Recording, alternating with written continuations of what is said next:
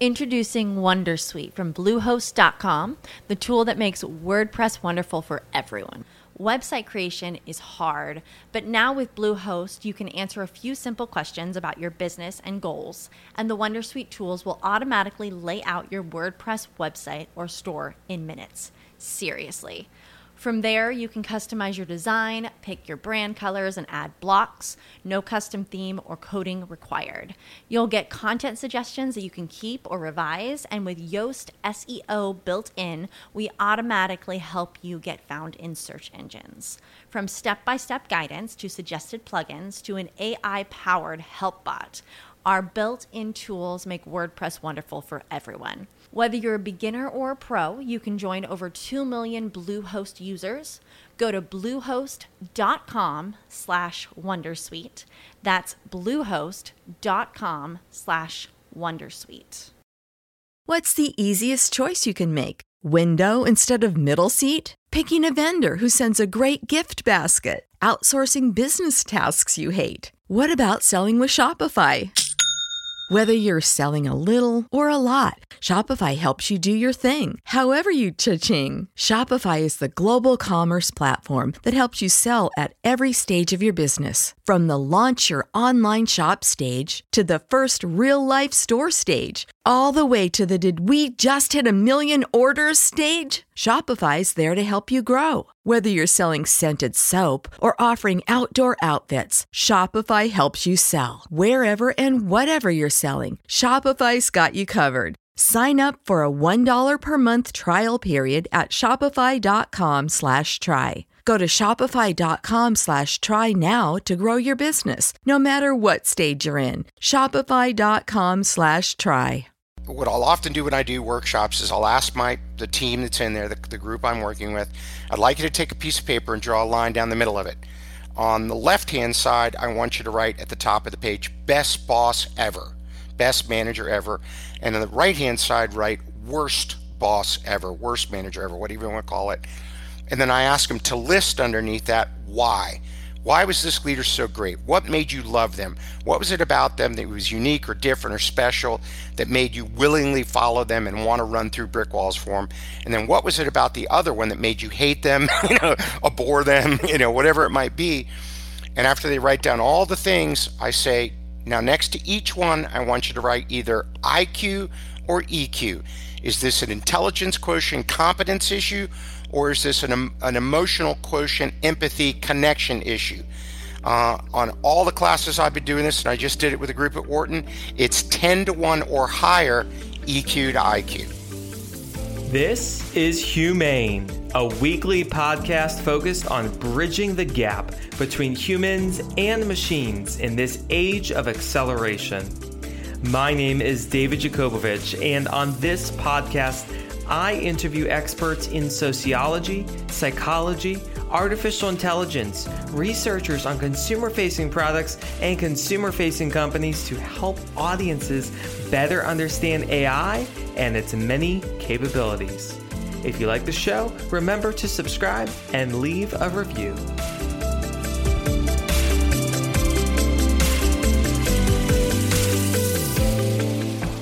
Hey listeners, this is David Jakobovich from the Humane Podcast. If you want to anticipate the market, learn about the future of business, or hear from one of the top 50 business leaders of our time, this episode is for you. What insights have Sergey Brin and Steve Jobs shared with John Spence? What can John's new TED Talk on adaptable intelligence teach us? How is AI being implemented with small farmers and Monsanto? Learn how to stay ahead of the market and to be part of the future of business with autonomous systems. Tune in now. Welcome back, everyone, to the Humane Podcast, where we're bridging the gap of humans and machines in the fourth industrial revolution. Again, I'm your host, David Jakobovich, and today I am honored to have a colleague I've known for more than a quick minute. John Spence is one of the top business experts in the world. He's an author, he's a keynote, he's a speaker, works in workshops and executive coaching with the Fortune 500s, traveling the world. John, thanks for being with us today. It's my honor, David, truly. Thank you so much. For all of our listeners here today on the podcast, I originally met John when I was an undergrad student at the University of Florida. And it was my first foray in business, being involved in a case competition class. And, John was one of the keynotes for the week, talking to us about thought leadership, the future of business, always thinking about the big picture. That inspired me to, in that case competition class, fly to Singapore, compete for Prudential. And our team actually placed in the top 8, which was very exciting. Of course, fast forward a few years, businesses are always evolving, and the future of business is a topic at hand. John, I know you do a lot in that space. Could you share some of your thought leadership on what's going on with businesses? Yeah, David, I was at Wharton actually last week, and every year I go. It's my 19th year for the Securities Industry Institute, and I get executives from all the top financial firms in America, mostly vice president, director, or global director level or above. And we're talking about how technology is impacting not only the financial industry, but every industry that they serve. And to give you, a couple of years ago, I attended a thing called the Abundance 360 with Peter Diamandis, and we had Sergey Brin, Larry Page, Jeff Bezos, on and on and on and on, there speaking. And the fun thing there was, oftentimes you go to a conference and people are talking about what they heard from other people. It was fun to sit and listen to the actual folks who were doing the work. We had Dr. Craig Venter there, who's widely recognized as the first person to decode the human genome. And we identified several major trends that are impacting business. And that was computer speed, which leads, of course, to big data, artificial intelligence, robotics, virtual reality, augmented reality, synthetic medicine, and trying to think, genetic decoding and recoding. And when I was at Wharton last week with the financial folks, it's amazing. I've been teaching the future of business there for about 5 years.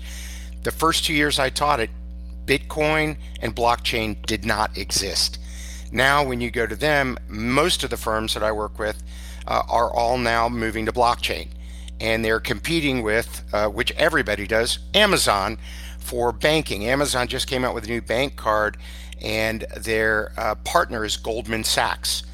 And they picked Goldman because they've never been in the credit card business, and they wanted to be innovative and ahead of the curve. So we're seeing all kinds of interesting things in all those fields.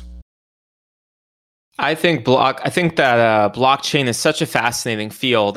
Being in New York and in the tech ecosystem, probably the most central place in the world, in the United States, particularly for blockchain, is Brooklyn. Consensus Labs is based here. There are so many startups, and what's very interesting is machine learning and AI on the blockchain.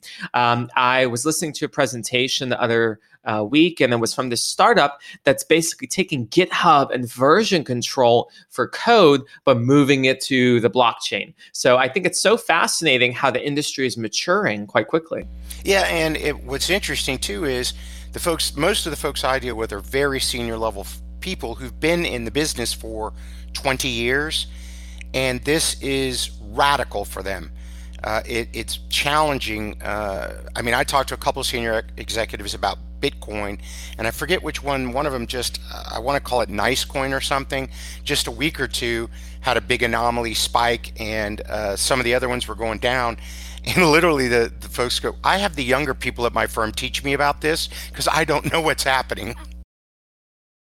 Technology moves so fast, and myself now being in the big data industry since 2010, I've seen a lot of that change, right? I got started in Fortran and COBOL on mainframes and started to move into the cloud and learn what this thing called Python is and all these algorithms and the complexity of those algorithms. So it's evolving. And, you mentioned a lot of industries that are taking off: the virtual reality, the augmented reality, the AI and fintech. I think 2019 has shaped up to have a lot of trends, and the trends seem to be no longer these are the industries, but this is how they integrate together, those seamless experiences. It's fascinating. Monsanto is one of my clients, and then I also work with several other organizations in the food production, farming space, from cattle to chickens to grain. And I was recently talking with the president of Monsanto, and he was up in front of a large group of agriculture folks, and he said, we are no longer a seed and fertilizer company. We are a big data company. He said, we use computerized systems, algorithms, drones, and what are called farm bots to go out and test the fields, to go plant by plant and look at this one needs more fertilizer, this one needs more nitrogen, this one has good aeration, this one is too dry.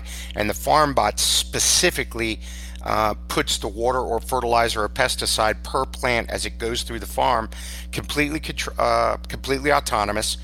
And then they collect all that data, and they use that to tell the farmer how to get more yield, a higher yield on his property and or her property. And it's interesting because they said after we do this for a couple of years, they're not going to switch, not because we have the best seeds and fertilizer, because we have all the data on their farm, and they depend on us in order to figure out exactly how to get the maximum yield from their crops.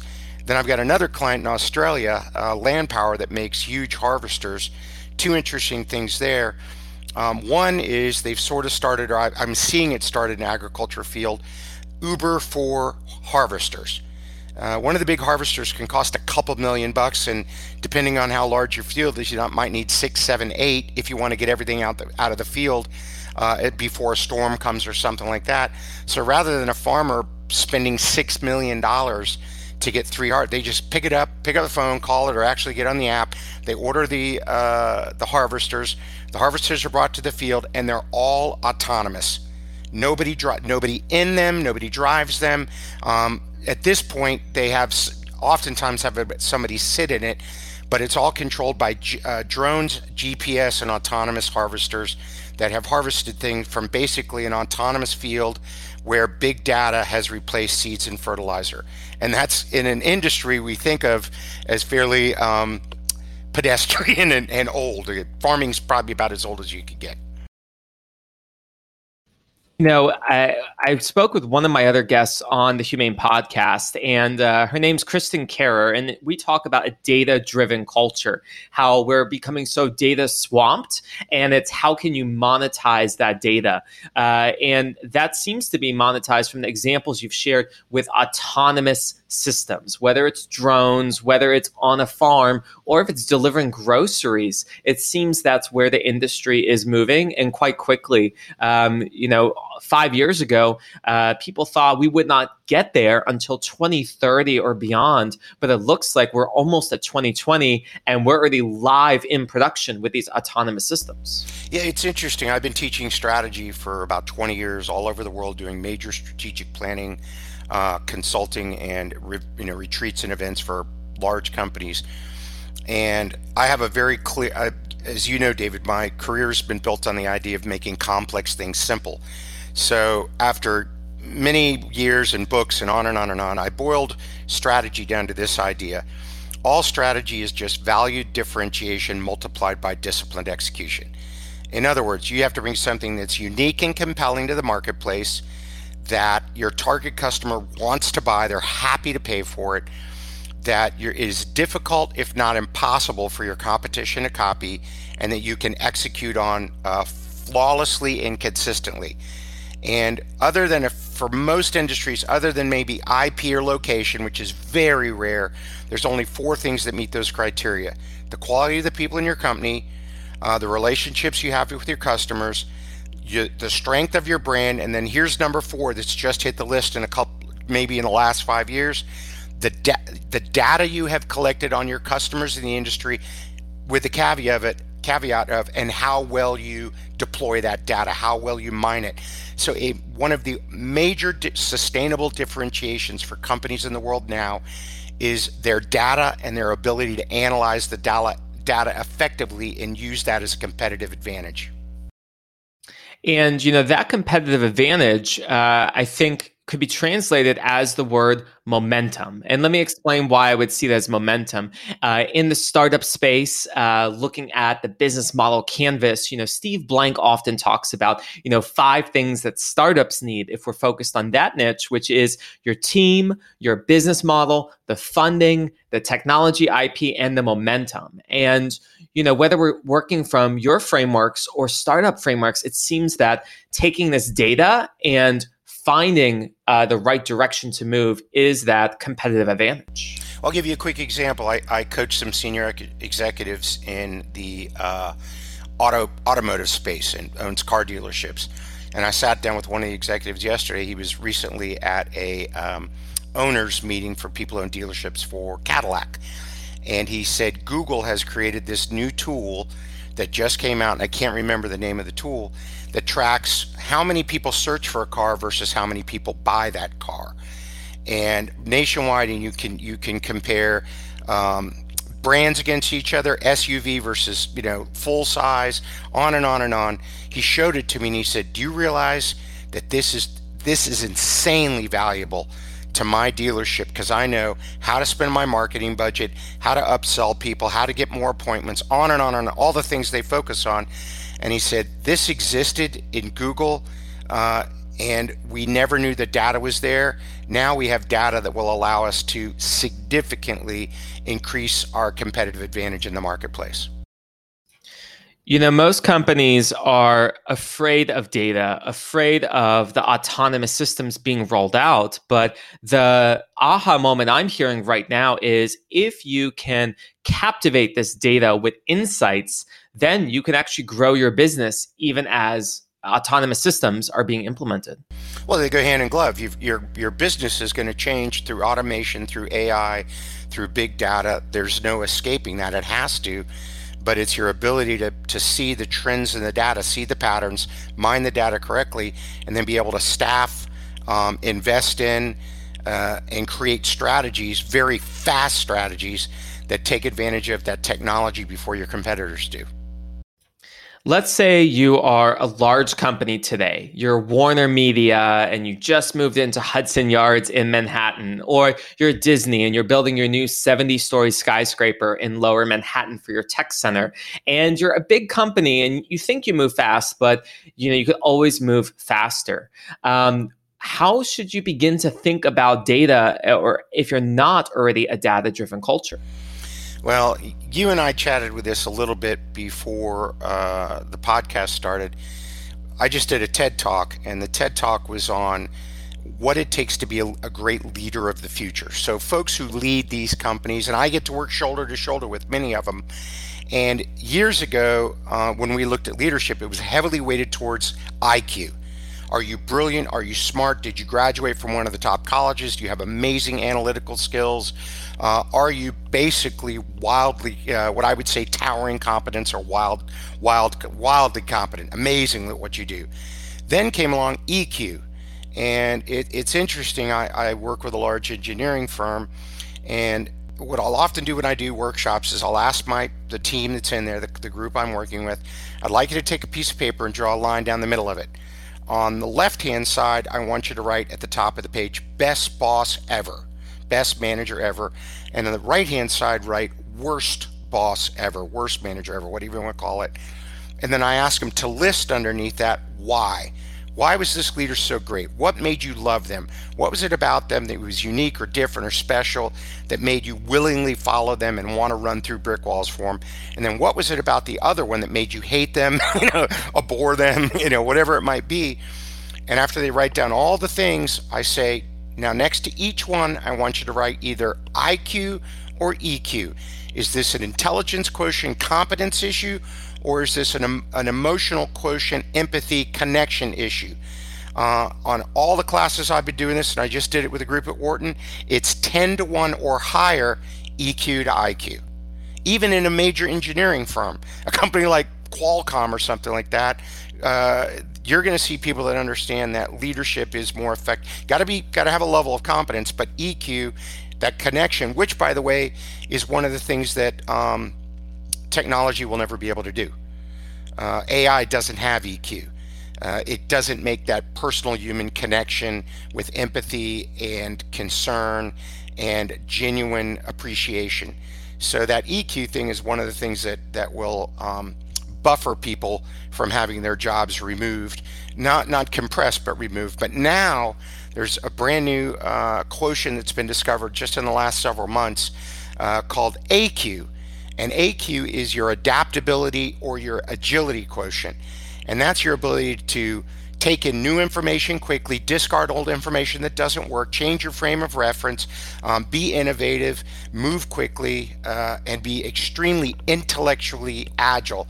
And from everything I'm seeing in the future, which is the next 4 or 5 years, it's actually going to flip around, and it's going to be AQ is the most important quotient, EQ is the second most important quotient, and as long as you have a baseline of IQ, you're fine. So going all the way back to your question, is the only way those big companies are going to do well is if their entire leadership team, their entire executive team has a very, very high AQ. You know, leadership teams are often thinking about digital transformation as I need to reskill and upskill my workforce. We have to learn the greatest, newest, shiny technology object in this tech stack, because if we have tech savvy employees, then we'll crush the market and we'll beat the competition. However, what I'm hearing right now is that it's more than just this is the data and tech. This is how I solve those business problems, and this is how I can adapt to the market conditions. Yeah, actually, I just read a book today. A colleague of mine in Russia has asked me to write the foreword to his book called The Trinity of Business, and he's used a biological model to create his theory.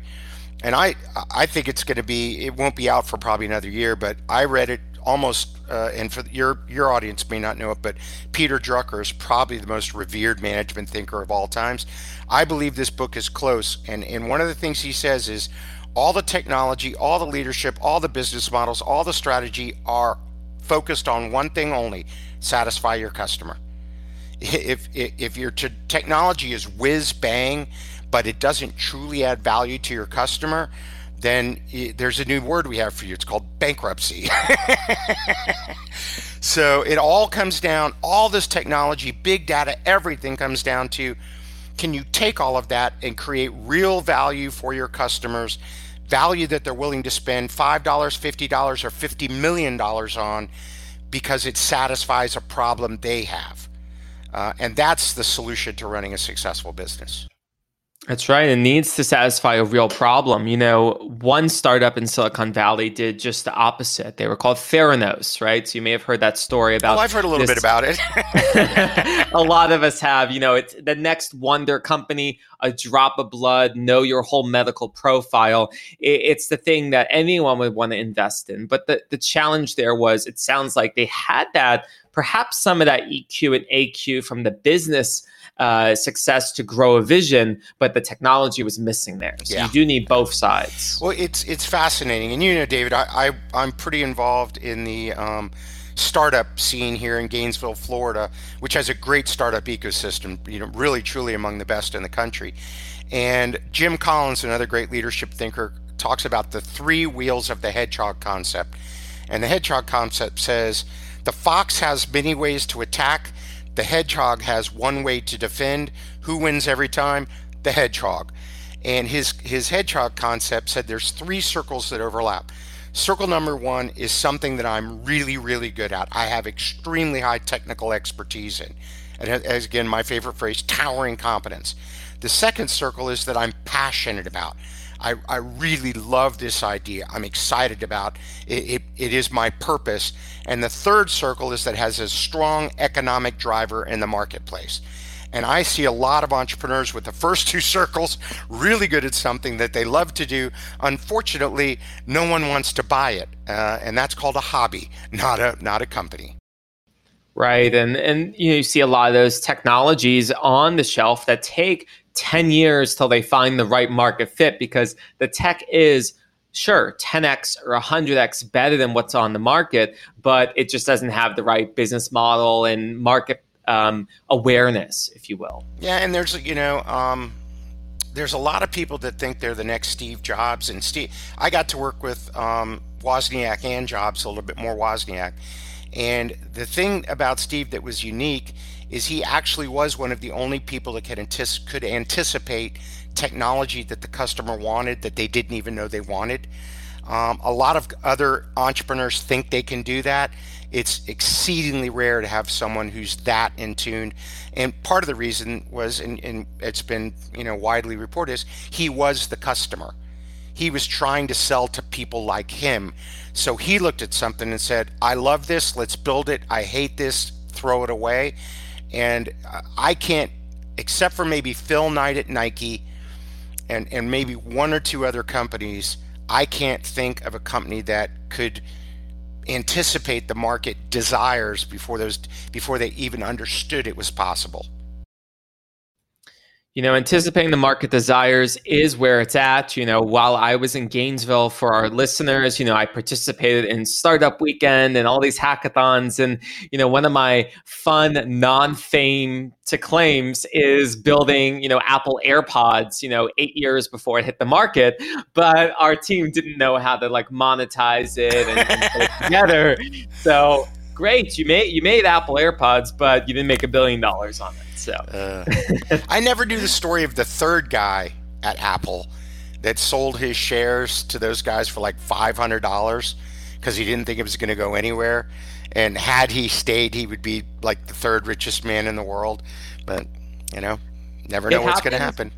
It happens with every company. And, one thing you're mentioning is anticipating the needs of the market. But another attention I'd like us to change towards is anticipating the market overall. And of course, that's a very hard thing to do. Even Ray Dalio talks about, anticipating the market and making sure you hedge yourself from different directions of the market. And, right now, at least in the USA, it seems that the market might be slowing. Hiring might be slowing. Europe may be having challenges. China might be investing income to stabilize the market. I'd like to hear from you, as a business leader in these uncertain times, what are some good decisions you can do to hedge yourself? Well, it's fascinating because, and I bring it back to the things I'm comfortable with. And one of the things I'm comfortable with, and I believe this is it, is your ability for pattern recognition. I talk about this a lot as a strategic thinker. There's 5 things that go into be a good strategic thinker. You've got to have a good base of knowledge. You've got to be reading, studying, really keeping up with the times, being a serious student. Number 2, though, is all of the answers aren't in the books. Number 2 is you've got to be going out and experimenting and trying new things and going to other industries, looking at things that are completely unrelated to what you do. And there's an idea called the adjacent new. And the adjacent new is when you take this business acumen you've had for years that you're studying, inside and out, and it meets an idea that's completely alien. You put the two together, they like each other, they go on a date, they get married, and then you have a little baby idea. That baby idea is basically your flash of insight. That is your strategic inflection point. Then the next thing is how to build the model around that. And last but not least, how to execute on it. And all of that comes down to the key idea of being able to recognize patterns. Having studied this for a while, I realized that most people that are in the very, very top of what they do around the world are good because they're taking in information, adjacent, new, all those things all the time, and they can connect the dots before anybody else in the marketplace can. The hard part now, David, is the information comes so fast. And there's so much of it, and we're a global community. It used to be, I've been in business since 1989 was my first job working for the Rockefellers. Things have changed completely. Technology didn't really exist that much then. All I had to worry about basically was American markets. I've got my small firm. It's myself, my wife, one assistant, and a part-time bookkeeper. And we literally have clients in 20 countries right now, out of Gainesville, Florida.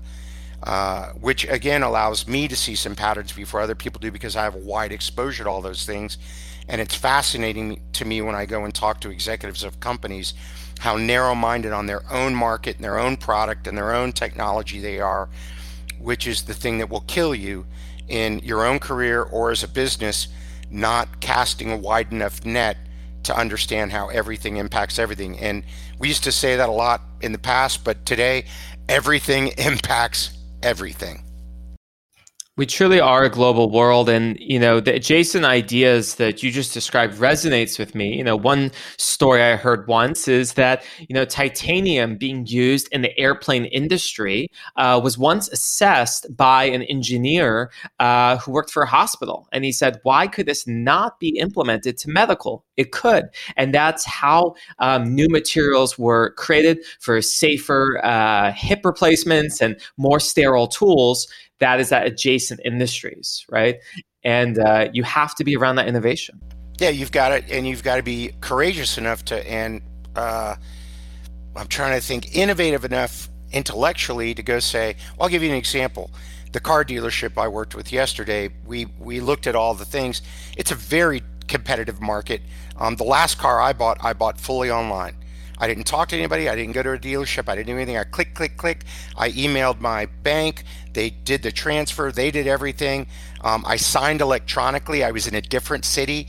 When I came home, my car was gone and the new car was sitting in the driveway. Didn't have to interact with a car dealer at all.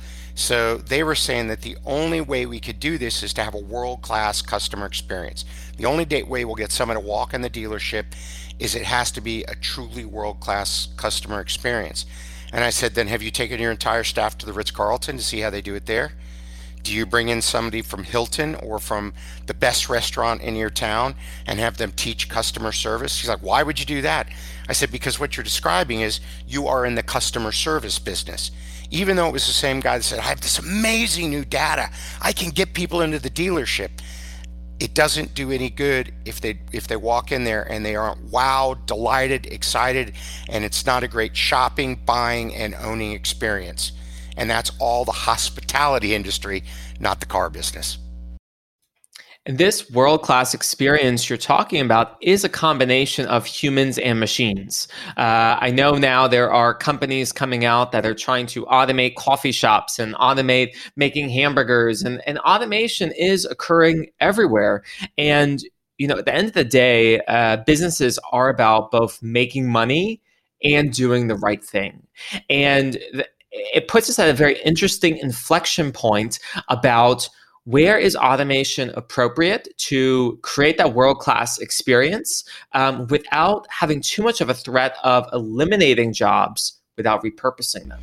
Well, this is an interesting discussion, one that I had at the Abundance 360, and I've had at a few other major conferences I've attended as a quote-unquote, I don't hate the word, but it's an awkward to say thought leader, but I supposedly am.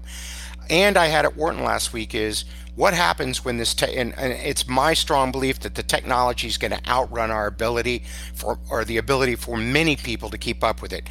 Great example. I think we have about 3 million over-the-road truck drivers in America. Autonomous trucks are already starting to come online.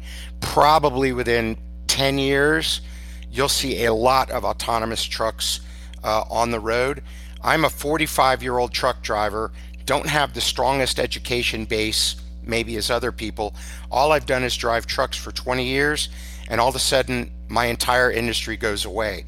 And that's not just going to happen in that industry. It's going to happen in many industries. Of course, new jobs will be created, but what do we do about that? And I'm going to use I'm rough numbers for that I'm making up. 1.5 billion people, 2 billion people in the world that are not educated enough to quickly catch up with the technology. And this is way out there, but it's my belief we're probably going to have a 3-generation gap where we have to go back and use education systems for younger people to catch up, because the older people aren't going to catch up, in my opinion, which leads us to the idea of universal basic income. And I won't go too far on that, but it's every time I've been in a group of CEOs from major companies, we have this discussion. Wharton, other major universities I teach at Poland, Australia, New Zealand, Singapore. It's a very challenging question to say, and what are we going to do when we have a whole bunch of people for a span of time that are basically unemployable? Especially as the world population is declining, right? That's something new that came out of the World Health Organization, recently. I think what's so fascinating about universal basic income is I agree with your statement. My mentor, one of them, has sold multiple AI startups, and he does not see any other way around it. I spoke with another AI advisor, and the same principle keeps occurring, that without universal basic income, the quality of life will decrease. Now, the consideration, though, is how do you maintain a quality of life of being human in this new autonomous state while maintaining that curiosity, ambition, and drive to be successful? No, I was just going to say the reason I share that question is the results out of Denmark came out that the people who've been receiving 2,000 to 3,000 euros per month, it did remove the stress of needing to have the paycheck to have food on the table, but it did nothing to get them employed. It did nothing to help them be more involved in the community. So let me hit on two key ideas. I'll hit one first, then we'll talk about universal basic income. I read a lot of theory and I read a lot of research, but then I get to actually go see how it works in companies. And this really hit me, especially with the younger people your age coming into the marketplace or in the marketplace. There's three things now that they look for: stability, dignity, and purpose. Stability. Can I be sure that I'll have a job, that I can make enough money to pay my bills, that my entire industry isn't going to get wiped out? Dignity or respect. Can I be treated as an individual and my voice will be heard and people will respect my diversity, my ideas, and what I bring to the table? And the last one is I want to have a sense of purpose. I want to do something that is meaningful where I make a difference in the world. Let's take those three and set them aside. The theory and some of the actual outcome of universal basic income has been some people take that, but then they go start a side job. They're an entrepreneur. They create a small company. They do something to make additional money. They say, hey, the $2,000 or $3,000 a month is nice, but let me see if I can't go out and make another $2,000 or $3,000 or $4,000. So they're entrepreneurial. Or they pursue a passion, painting, art, music, something that is fulfilling and purposeful to them, something that matches their values. Or they go volunteer. They volunteer in their community. They volunteer to help, elderly people with Alzheimer's, things like that. So it isn't just people that are going to take the money and sit in their apartment all day long, although there'll be plenty of people that just take it, go buy alcohol or whatever, or sit and play video games for days and never leave their place. But there's also going to be a majority of people that say, no, now that I've got stability, I want to create dignity for myself, and I want to do something meaningful and purposeful for my community in the world. And to me, at least, that is got to be a major factor in making universal basic income actually work. I think making it work is exactly what you're saying. It's having this curiosity, and then what is the right business model to make that work? Because a lot of people are coming from this below the line thinking of fear and being replaced. One good model that I've seen out of San Francisco is a boot camp company called Lambda School. And what Lambda School does now is they say, go to our boot camp for 6 months and we'll pay you $2,000 a month to go to the boot camp for each month of the 6 months. And then you owe us nothing except an income share agreement based on what you make after your program for a certain period of time. So I think there's several different ways to look at that, UBI, universal basic income model. And the thought process is, how soon is it going to become imminent that we need to implement this? I can't make that guess. That's anticipating the market. Yeah, well, it's sooner rather than later. We're already seeing some of the impacts. And the thing, again, I said, is it's accelerating, as you said earlier, faster than we expected. To teach my future business class at Wharton and other places for companies, Two things I tell them: I will not get a standing ovation from this. Most people will leave crying because, interestingly enough to me, very few people keep up on these things. When I start explaining, well, for example, I always have to check the speed of the fastest computer in the world the day I teach the class because it changes so fast. When I taught it last time, the fastest supercomputer in the world did 200,000 trillion operations or computations per second. 200,000 trillion CPS. That's a 2 with 17 zeros behind it. I know that Moore's Law, we're not sure how much longer it can last because of we're getting so small that technology, we just don't have the ability to go any smaller on silicon. But then you step up with quantum computing, and that takes that 217,000 trillion operation or computations per second and multiplies it by 1,000. What happens when we have computers that can do that sort of big, and they're attached to the cloud, so they have access to basically all information available in the world. And you and I both know it's what's called the technological singularity, which every time I bring it up, my wife tells me to shut up. Speaking of singularity, the technology world it seems to be moving into two different pathways. One is seamlessly connected all the time in streaming, and we can call that the new 5G and 6G technologies. The second one is the remote nature of being disconnected, of being on the edge, of having access to that technology without the internet. That's these drones that could fly in the mountains in Nepal and still know where they're going even without a satellite connection. The reason I share this is thinking of trends. Do you see either one, emerging or any other trends that have been fascinating for you this year? Things that are most fascinating are people who are looking at major technologies and figuring out how to use them in industries like the agriculture example I gave you that I would not have thought of as a major cutting edge technological industry. The farmer of the future, to keep on that thing, doesn't have to leave their house. They could track their cattle, the feed, how their crops are doing, how their chickens are doing, on and on and on, all from a computer screen with a joystick, driving tractors around or moving if they need to, farm bots doing it, drones over the field, satellite imagery, GPS, and you look at, you look at farmers. Farmers are not farmers anymore. They're major corporations with lots of consolidation in that industry. And then I start to look at other industries I'm involved with, and they're starting to apply technology in exceedingly innovative and creative ways that I never would have been able to anticipate. So even with somebody like me who's keeping up with technology from a business standpoint, every week I learn something new and go, how in the world did they think of that?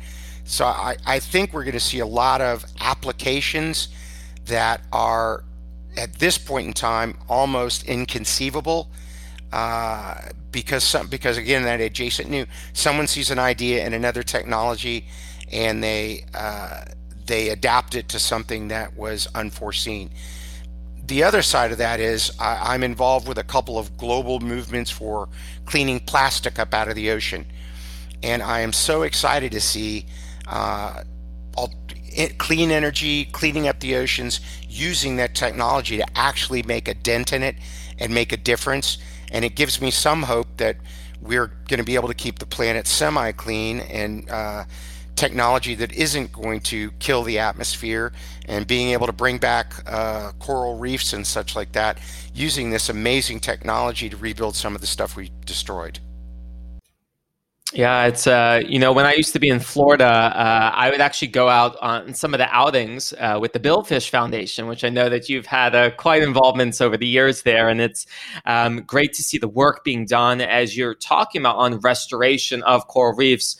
New research came out this year that's showing how you can implant these reefs in the Great Barrier Reef, and they're actually holding and they're surviving. There's new biodegradable bacteria that's degrading the plastics, right, which are coming out now. So with the world population, it seems reaching a stability point, we could be moving in a direction of stability for this planet, right? But wow, now that's so out there. These are really big concepts, but questions that you have to think about for the future of business. And maybe a final question here for today on the future of business. You've had the privilege and honor to connect with some of the world's great in many different businesses. From what you've heard and from what you're seeing and how the market's changing, is there any advice you'd like to share, with our listeners today on how they could be part of that future of business and to think like the great leaders out there? Yeah, it's something I harp on all the time. It's committing yourself to lifelong learning. It's fascinating to me. I just did the research again to make sure I had my numbers right. The average American reads 4 books per year, and that's fiction and nonfiction combined, and it's heavily weighted towards fiction. If you were to read one business, self-help, innovation book, something about, out of your thing about robotics or AI or the fourth industrial revolution, if you read one every other month, 6 a year, you'd be in the top 1% in the United States.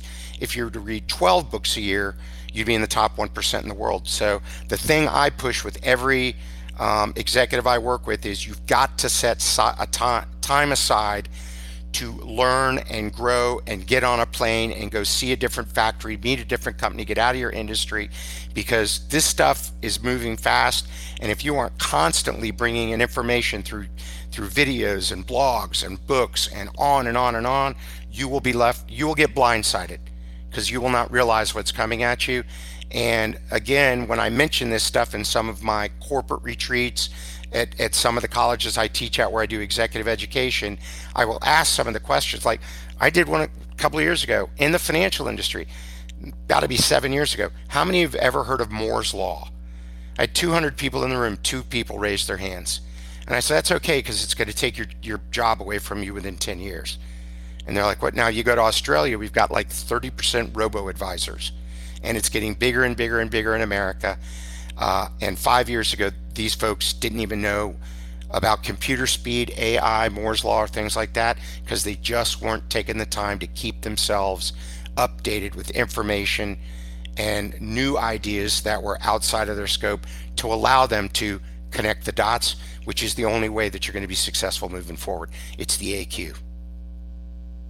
It's all about the AQ. It's about that adaptability. It's about being a lifelong learner. Both of us are, and it's such a pleasure for you to be here on the Humane Podcast, talking about humans, machines working together in this fourth industrial revolution. John, thanks so much for taking the time with us today. Thank you, David. It was a real joy. I appreciate it. That's it for this episode of Humane. I'm David Jakobovich, and if you enjoyed the show, don't forget to click subscribe on Apple Podcasts or wherever you are listening to this. Thanks so much for listening, and I'll talk to you in the next one.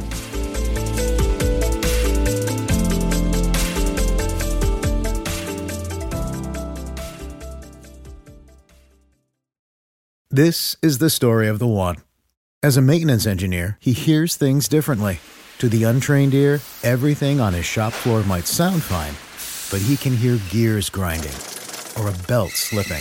So he steps in to fix the problem at hand before it gets out of hand. And he knows Grainger's got the right product he needs to get the job done, which is music to his ears. Call, click Grainger.com, or just stop by. Grainger, for the ones who get it done.